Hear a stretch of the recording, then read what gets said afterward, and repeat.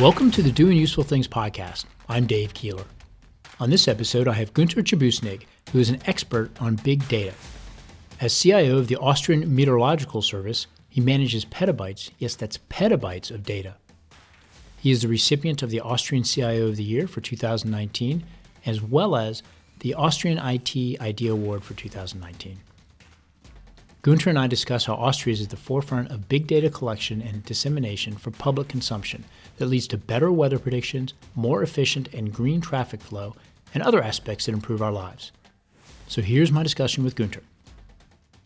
Günter, go ahead and start off by telling us a little bit about yourself, where you work, what you do.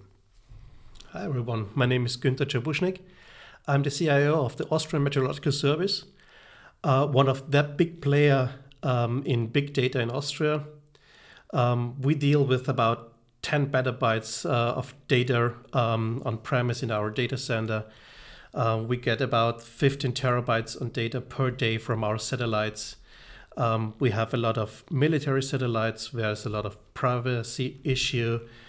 We have open data. We have the whole coverage of the data governance and data strategy.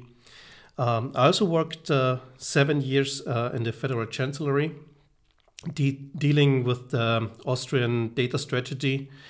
Austria got the United Nations Public Service Award for the data strategy in 2014. And I'm quite proud that I was part of the whole team. So Austria is a quite good player in data politics. But there's a lot to do as well. So first of all, what is a petabyte? What's the volume of that? Think about your computer. Mm-hmm. You have 500 gigabytes more or less in your computer. Double it, then you have a terabyte, and multiply it by 1,000, then you have a terabyte. So a lot of data. Mm-hmm. Right, so if you multiply a terabyte by 1,000, that's a petabyte. That's a petabyte, yes. Okay. And how many petabytes are you guys managing then? Actually, we manage in one of our data centers 10 petabytes. Mm-hmm. And on our archive storage, we have another 10 petabytes. Okay. As well as in the cloud, we have 2 petabytes. And this is mostly meteorological data, right? Yes and no. So we have a lot of satellite data, starting from visual data to infrared data to radar data. Then we have a lot of atmospheric data, geological data, as well as earthquakes, for example, or movement from Earth, what means earthquakes on the one hand, but bombs on the other hand. So we measure all the nuclear tests all over the world by have pattern matches from the waves from the movement of the Earth. Interesting. So let's step back for one moment. Can you give a basic definition of big data? Oh yeah, there's one definition I really love. Everything you can't handle with Microsoft Excel is big data. Okay, I get that. Okay, and then maybe the difference between open data and the opposite, I guess, not open data or private data, or whatever it may be. I think it's closed data. Closed, okay. When you look about data governance, you have the whole spectrum of closed data, which is more or less owned by your own or owned by a company, very closed, and public doesn't have access. And on the other hand, on the spectrum, you have open data. Open data is divided in two attributes. You have the open government data and open data. Open government data is data from the government and from politics, which is free to use, which is for the public, has no barriers to access, is in a non-proprietary format, is raw data, and is accessible. In Austria, we have a very special condition that we have also open data. We have the Open Data Portal, which is the sister portal of our data portal of government data, but for non-government organizations like companies, like clubs, like private persons who want to share the data. Because the thing is, when you share data, you increase the value of the data. So what you're saying is that the government then amasses a large quantity of data, such as on weather or whatever it may be, makes it public, and then people can share it. Is there anything that can ensure that it stays correct or valid as it's passed around? Yes and no, because the best thing to ensure it that it's sustainable is to share it. Because when a lot of people have the same data and one is corrupting it, who is going to be the one who has the correct data? The mass. The other thing is, in Austria, the idea is that the data always stays at the data owner. So what you get is metadata. Metadata is data who describes data. That is data you need for programming apps, for included in business processes. When you have this data, you can access the data which is at the ownership of the data owner and has all the security patterns for the data, for example, in a ministry. Mm-hmm. So give me some examples of data that's available, open data from Austria that people might not know about. Mm-hmm. One of the most exciting data sets was the first data set published. It's the location of the public toilets in Vienna. Oh, yeah. Everyone is laughing about it because as we opened this data set, everyone said, you're crazy. Why are you doing the public toilets? Politics will hate you for that. But we opened it and there was some nice thing happened. 1 week later, 2 groups of people gave us feedback. One of them are runners who do jogging, who do training for marathons. When you do a lot of running, it's quite good to have the locations of the public toilets. The other one was really, really nice, and I really start shaking when I think about that, because there were people who had a special disease. Had a special disease by incontinentia. Mm-hmm. And these guys wrote us a really nice letter that they told us our life has been much better now because we created an app, or guys from us created an app, and now we can go out again because we are safe. We feel safe. Wow. Because we know where the next toilet is. And that was one of the really, really nice situations we had with open data. But we have quite a lot of different kind of data. We opened another nice example is we opened the legal information system with all the laws and all the judgments in Austria. Why? The thing was, we wanted to make the legal database, who is available at the internet, available on a mobile device. But the government actually had no money because they didn't take the resources for that. So we opened all the legal data and all the judgments. About 2 weeks later, there was an app called the RIS, what means the legal system, app in the App Store. What was the outcome? The government had an app. the citizen was able to access all the legal data via app, via innovative systems, and the student who made this app became really, really prominent because everyone was using this app. Had a really good master thesis where he made this app. So when you say judgments, so basically what the judgments through trials and different lawsuits and things like that, is that what you mean? Yeah. So then I imagine it's an extremely useful tool for any lawyer. Yeah, right. So then, indeed. Yeah, wow. I'm surprised that didn't exist already. That seems, because I know there's a number of systems in the United States where you can do extensive legal research, but maybe that's just the U.S. Yeah, but Okay. maybe add one thing. It was just one app. Mm-hmm. Afterwards, we had 5 apps. Of course. But the thing is, as we was in this legal information system, we didn't think about innovation.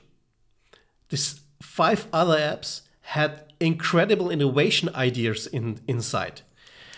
To have, for example, several legal articles to print on demand, or to make her own codices, or.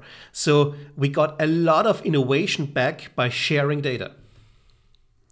So I almost have a vision now that there are entrepreneurs who are monitoring what data is being put out in open Correct. data by the government and say, how can I put this into an application? How can I make this either useful? How can I monetize it? And that's actually pretty cool. You know, I mean, why not? Why Sure. not have some? Because generally, if they make money, that's great. They're going to make money because they've created something useful. And they're creating new jobs. Yeah. What helps exactly the economy of the government. Yeah. No, it's a very forward-thinking way of doing things. In the sense, generally we have a tendency sometimes to hold on to what is ours, right? Because if someone else gets it, well, then how am I not profiting from this? But obviously, governments have the advantage of having responsibility to have everybody profit. But something like this, it makes me think about trying to check out and see what kind of free data is out there, because you never know what you can use. So you mentioned meteorological data, and tell us a little bit about that. What type of data are you capturing, and how are you capturing it? Nowadays, in Austria, we have a huge meteorological network of Earth and ground stations. We also use a lot of satellite data, especially the Copernicus program and the MidUp program. What is the Copernicus program? The Copernicus program is a satellite program from the European Union with the ESA, the European Space Agency, where 7 satellite pairs are up in the sky, running from pole to pole, what means they have a very, very high resolution in, for example, they have sensors, for example, radar sensors, which can go into the Earth and make some observations. We have infrared sensors, ultraviolet sensors. We have visual sensors. We have oceanographic sensors, meteorological sensors, a lot of sensors, and a huge, huge data set. And all this data are aggregated in our weather models. Our weather models are physical, mathematical models with an artificial intelligence on top. And with these models, we can do weather predictions. On the other hand, we do a lot of measurements from geological data, movement of the Earth, gravimetry, or the magnetic field of the Earth. With the magnetic field, for example, we do some kind of space weather. What does that mean? think about sun eruptions, sunstorms, and these photons which are coming out of the sun are either go faster to the Earth or are fade away from the Earth, affected by the magnetic field. When you know how the magnetic field is and you know these sunstorms, you can calculate if some photons are impacting the Earth surface. And if they are impacting, they do some kind of Earth injections, which can infect blackout, for example. So we can do a prediction of a blackout 84 hours before. When you say a blackout, you mean like an electrical blackout? Yes. So the dust storm coming from the sun then affects like electrical grids. Is that what you're... Yes, correct. Happens? Interesting. How often does that happen? Every 100 years. Oh, okay. So when was our last one? To be honest, I don't know exactly. But what I know is we are much over the time. So it could happen every now and then. So who's monitoring for the impending blackout? Actually, we have 3 observatories in Europe. And these observatories are working together, are monitoring the magnetic field, monitoring the sunbursts, and together they decide what's happening, and then they deliver all the information from the measured data to the government, and then they are for the early warning systems. Okay. What means they get alerts for the airplanes to get down on Earth, security plans are rolled out, and so on and so on. So this would be a major event, like a worldwide event, if it happened? Actually, not worldwide, but continental. And so this is a partnership with European countries, but are they monitoring the entire That's Earth? correct. Okay.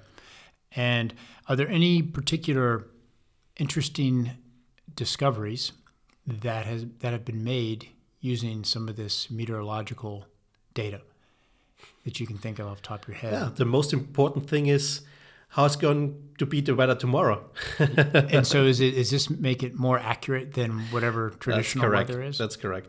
Actually, there's another thing. What we use is crowd data and IoT. Actually, we do the highest resolution network of IoT in the city of Vienna.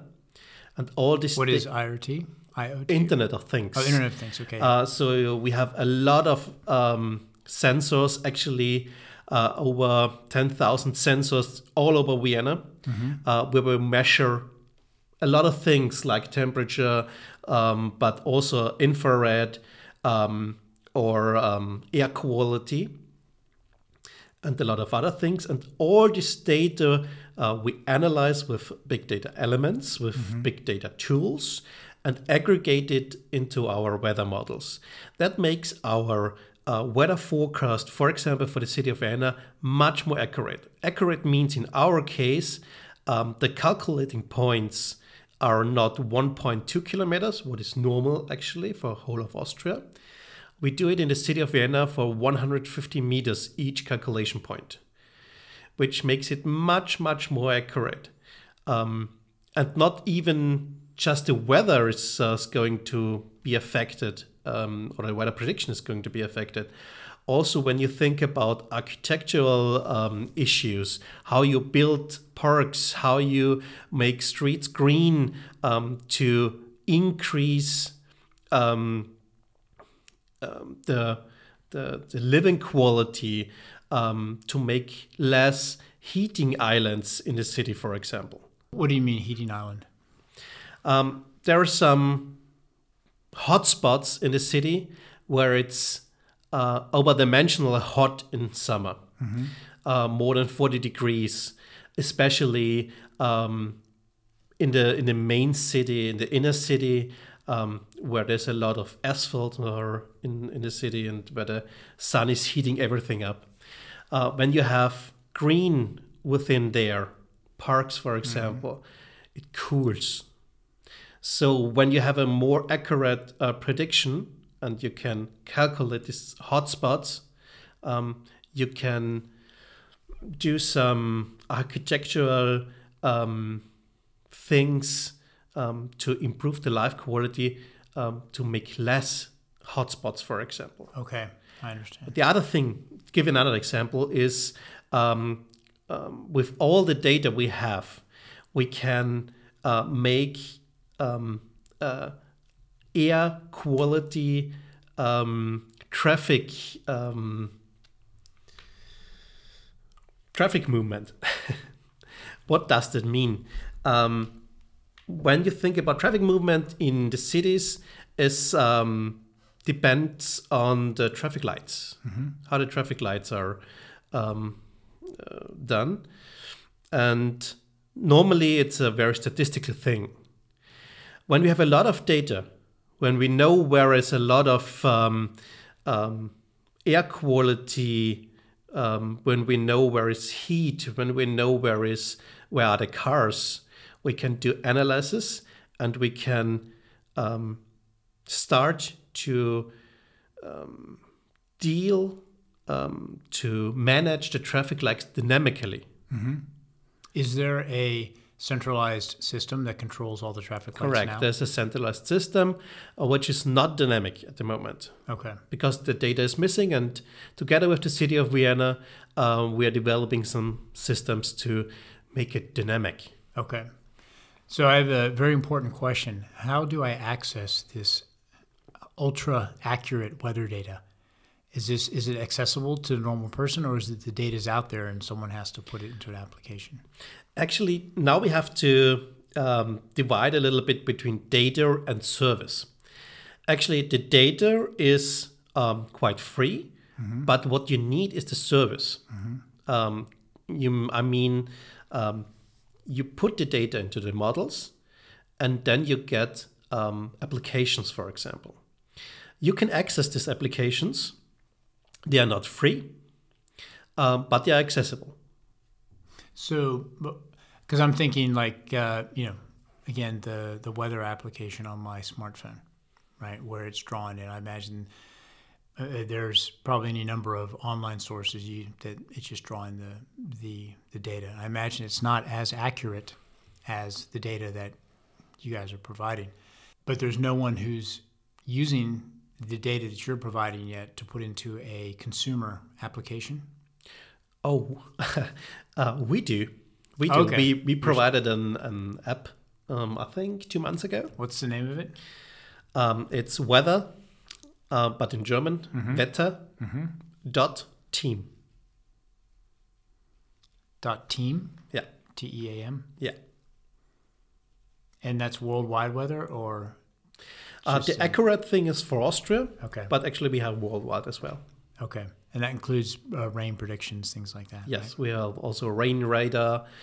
We have all the predictions necessary. So it sounds to me like Austria is making a very big push in the data, the big data department, I guess you could say, and as well as providing open data to enhance everybody's life, improve company performances, things like that.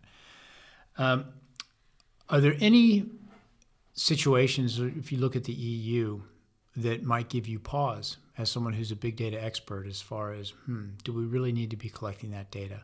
And when I say, do we need to be collecting that data, like maybe could be used for nefarious purposes? Austria started with the project of open data a few years ago, exactly at 2011. And at this moment, exactly this question was actually on the table. Do we need all this data? But very quickly, we all noticed that the thing is that this open data give us a lot of innovation we don't know. Suddenly, data was linked to other data.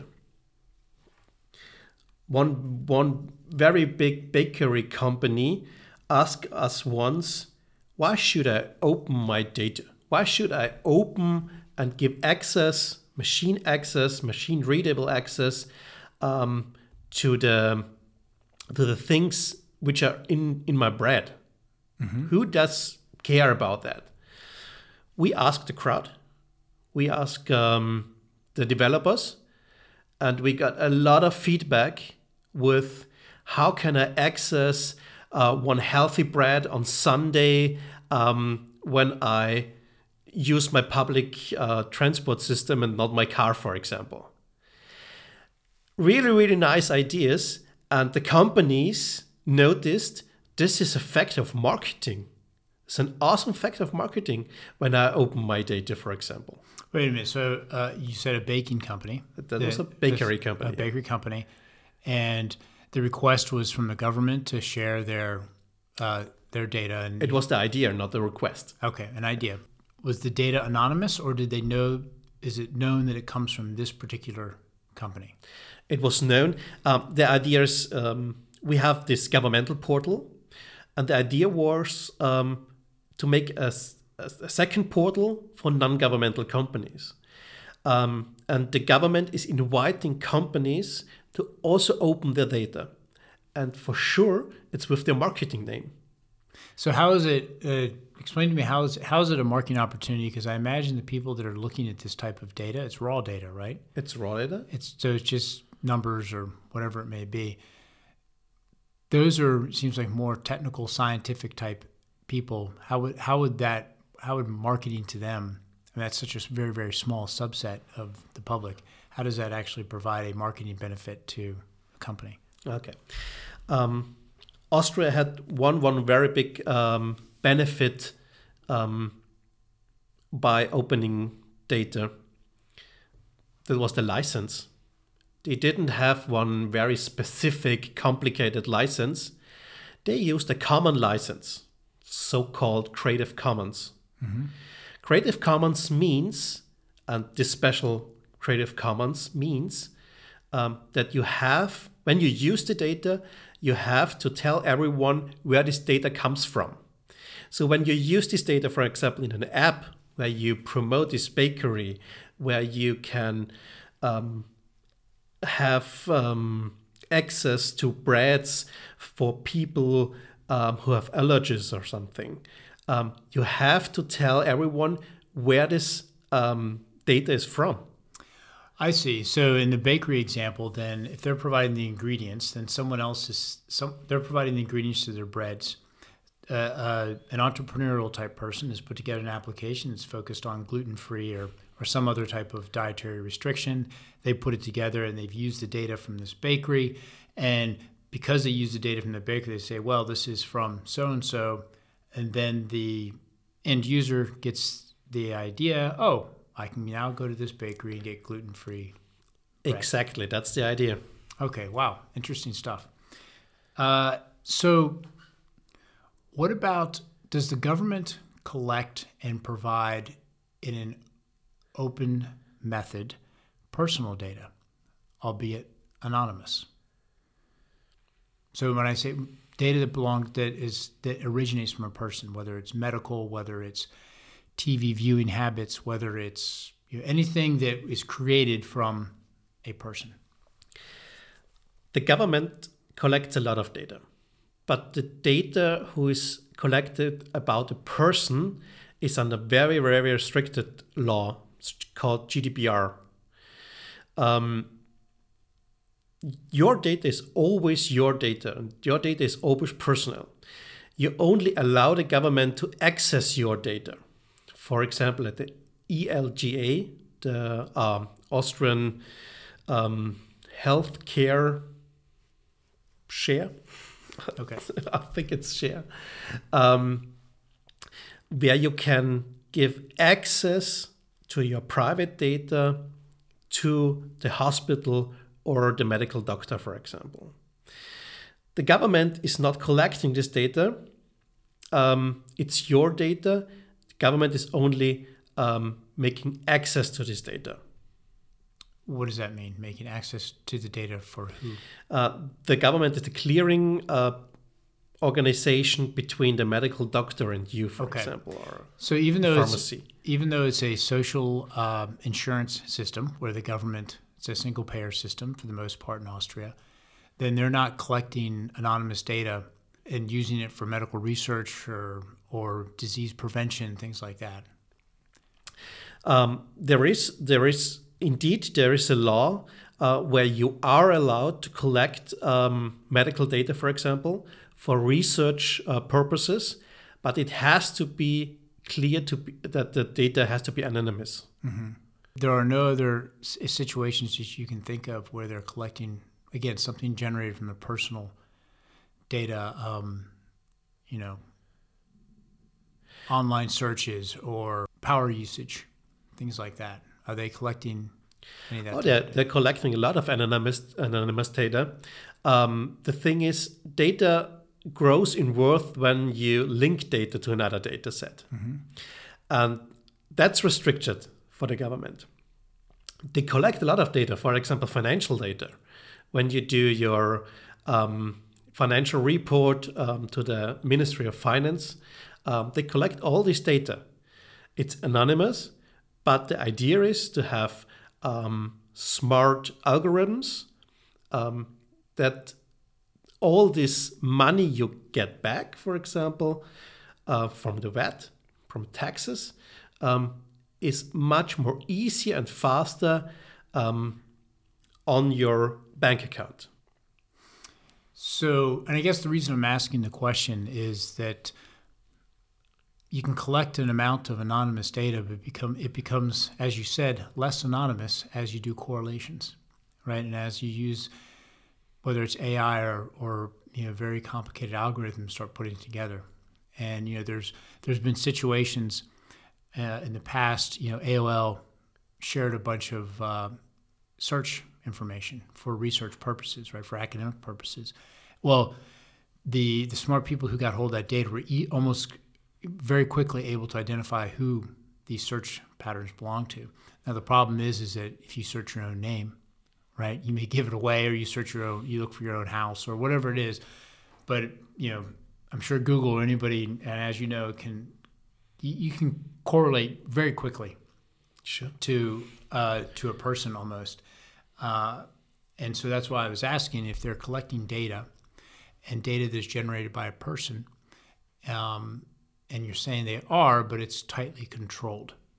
Correct. Right? The government is not allowed to relink data between ministries, for example.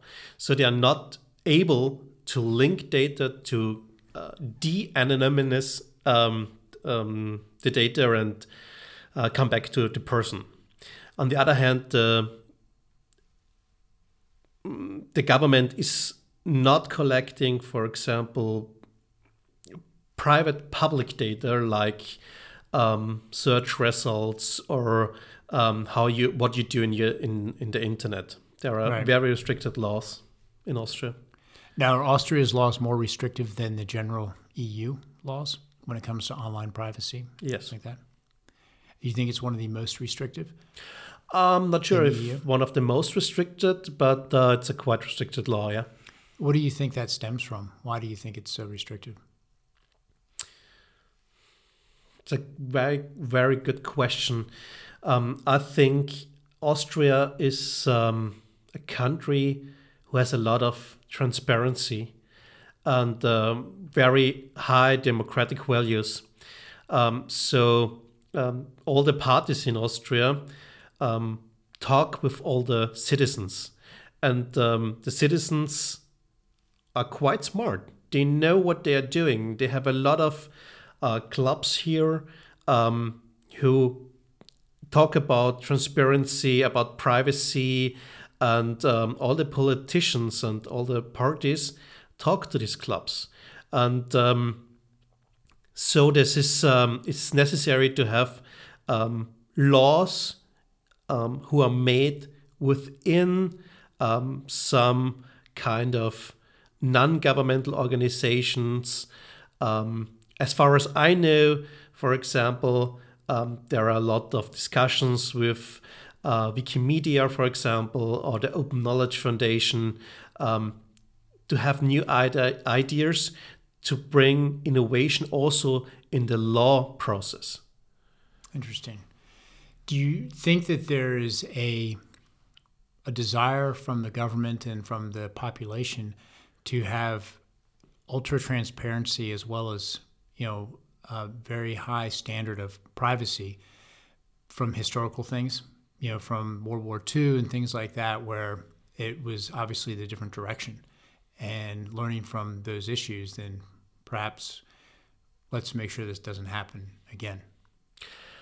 I'm quite sure Austrian government learned from history, and I think that's good. Yeah, absolutely. I mean, right now we're seeing that, other countries aren't going that direction. Other countries are going in the opposite direction and collecting more and more and more data. And so that, it's that's probably for a different discussion, but interesting nonetheless. And it, as someone I've lived in Austria for a number of years, and I do appreciate the fact that it is, privacy is important. I mean, the fact that there's, I think there's heavy restrictions on even having a CCTV camera in public, right? Because so you're not recorded, and that's pretty interesting. I mean, I realize that sometimes you have to give up your liberties in order to have safety. When we think of terrorism, crime, things like that. But it's also nice that, there is an extra layer of appreciation for privacy. Yeah, that's true. I was always thinking about Sweden, for example. In Sweden, there is a lot of transparency, more than in Austria, for example. In Sweden, I can have a look at my neighbor's financial report through the governance. Really? That's open data. Really? That's personal data. I mean, if you're saying now the difference between transparency and prying, if my house is made of glass and it's transparent because they can see me walking around without my clothes on. That's true, but in a legal way, the financial report through the governance is not your private data. It's the governmental data. It's interesting. Now, what about medical data? Because the government, if it's a social health system, they're using it to pay your bills, right? They're actually using it the same reason they're using financial data to assess what taxes you owe. That's correct, but they only did it by the financial report.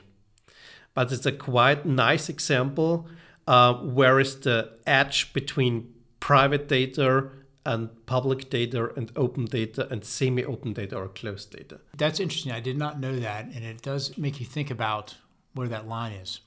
Correct. And, I don't know. That's interesting. So everybody knows, when you say their financial form, so essentially your tax return or whatever. Yeah.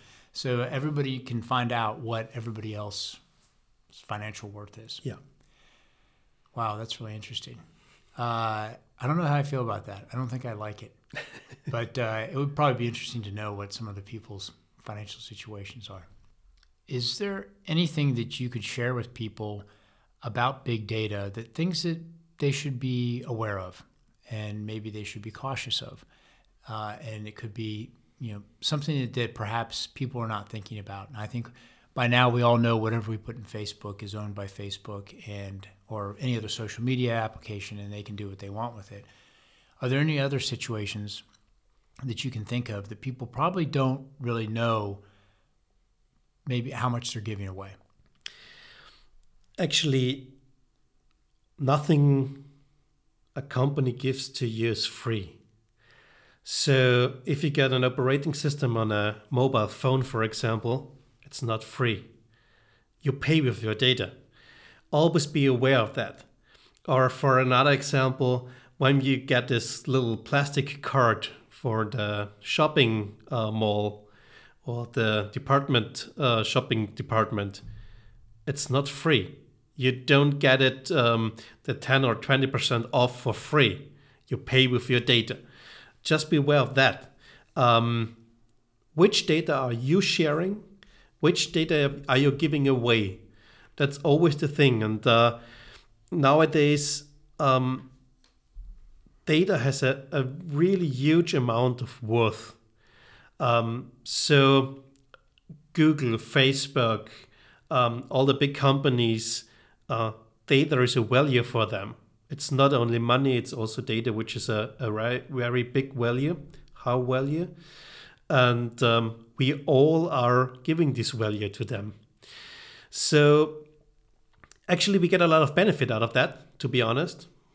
Cheap operating systems, good, very good search engines, email addresses, a lot of other things. But you're giving up a part of your privacy.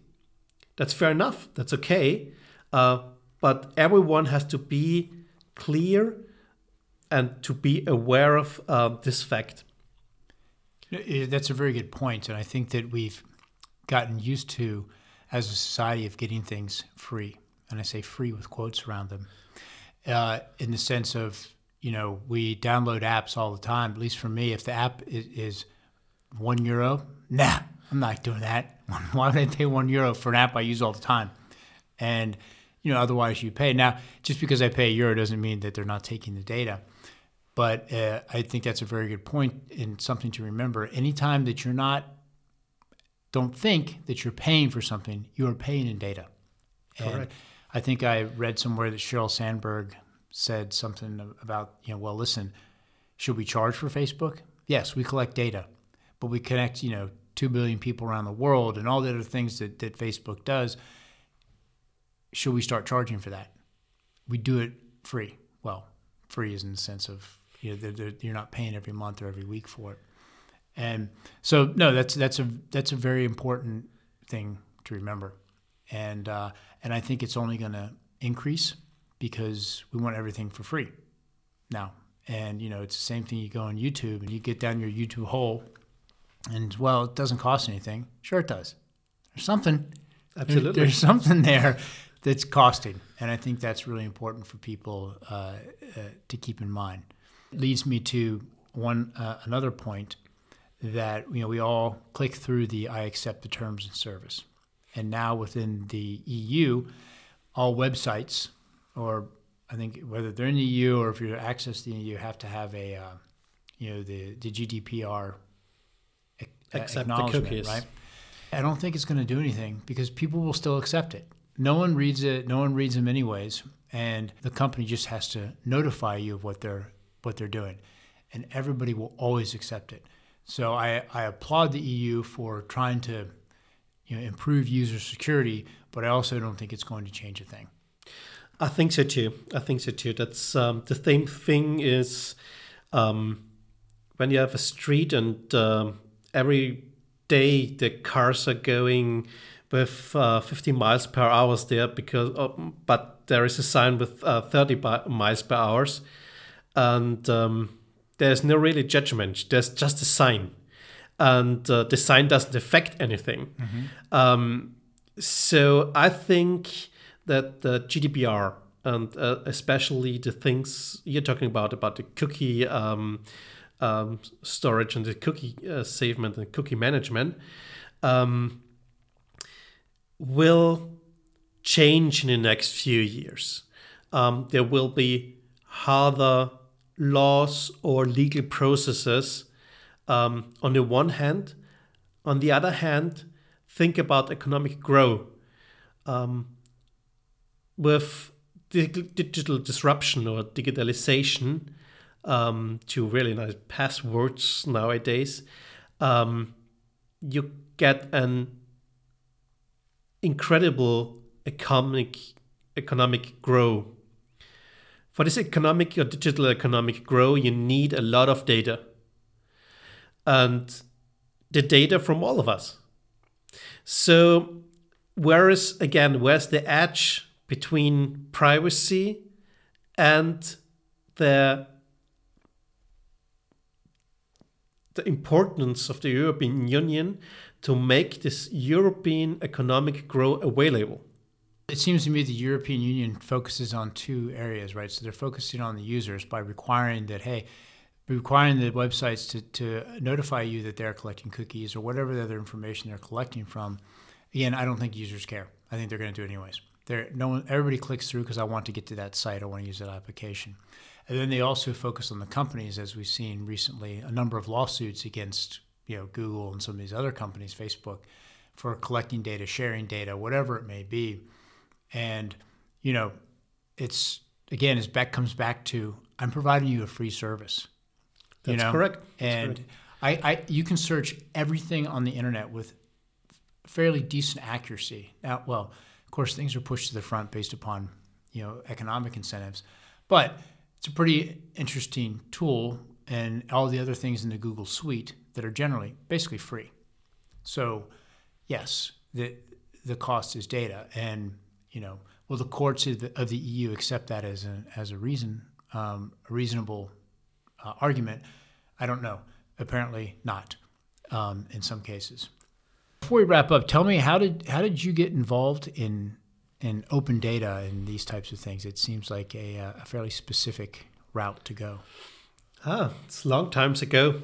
I studied economics at the University of Economics in Vienna, and I had a very good friend who was an investment banker. And as a student, as far as you know, you don't have much money. And the less money I had, I asked him, what should I do? And he told me, you should buy gold.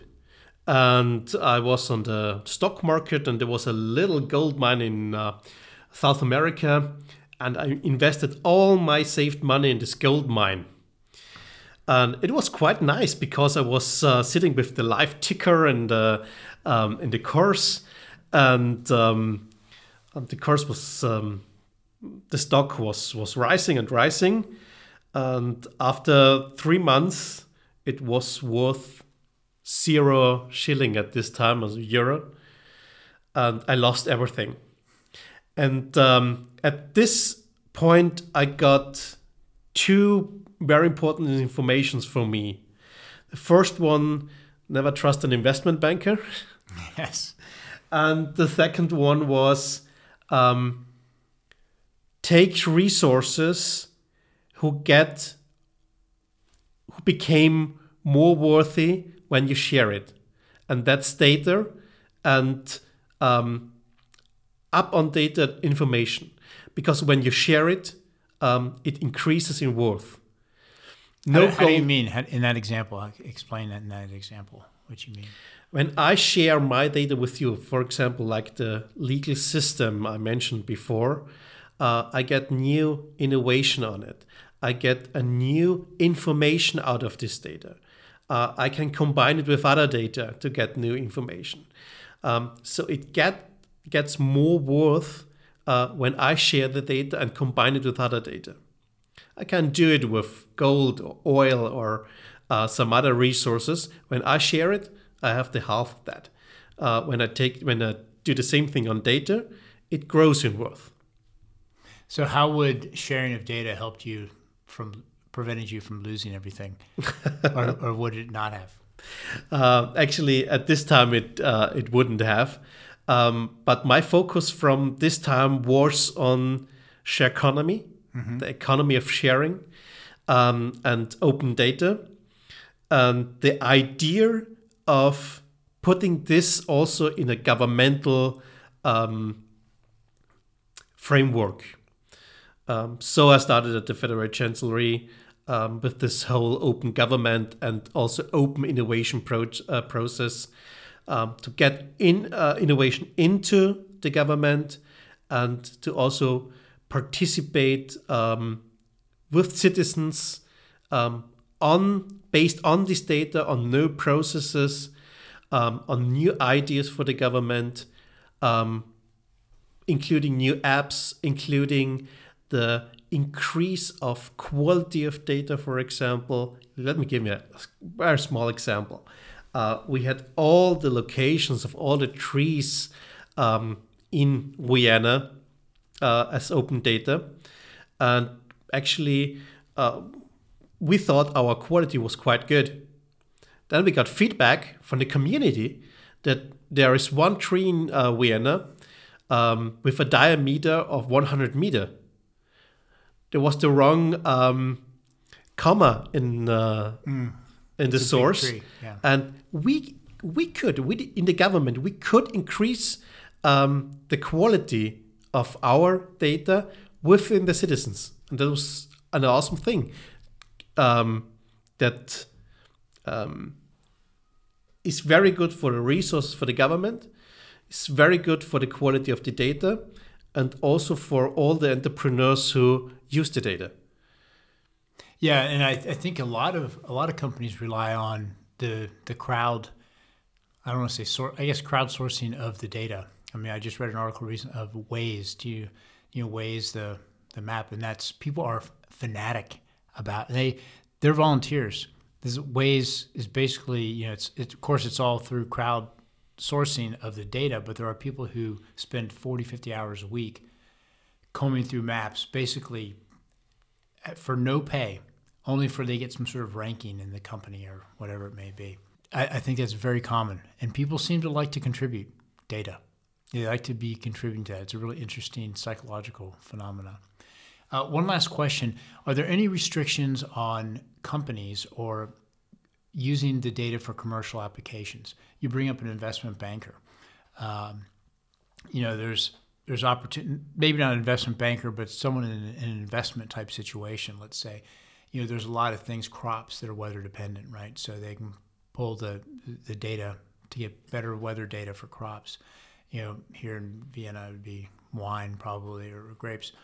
But if you can use that data, to pull other information and use it to make money, there's no restriction on that, right? Absolutely not. Okay. Absolutely not.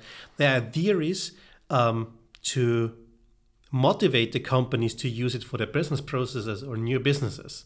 Nowadays, we have a new project called the Data Market Austria, where the intermediates who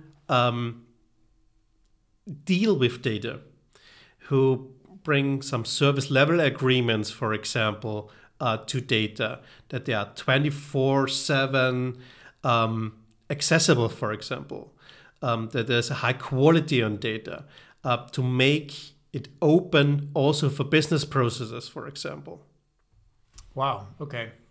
So there are actually services out there that are looking to promote the use of open data. Yes, correct. The project is a research project at the moment, and will start in autumn this year. So there's another business opportunity. Be the middleman. For sure. Yeah, that's correct. Excellent. Well, Gunther, thanks. We're coming up on an hour here, and I know you're a busy guy, and I want to thank you for coming by, and hopefully we'll talk to you again soon. Thank you so much, and keep on sharing.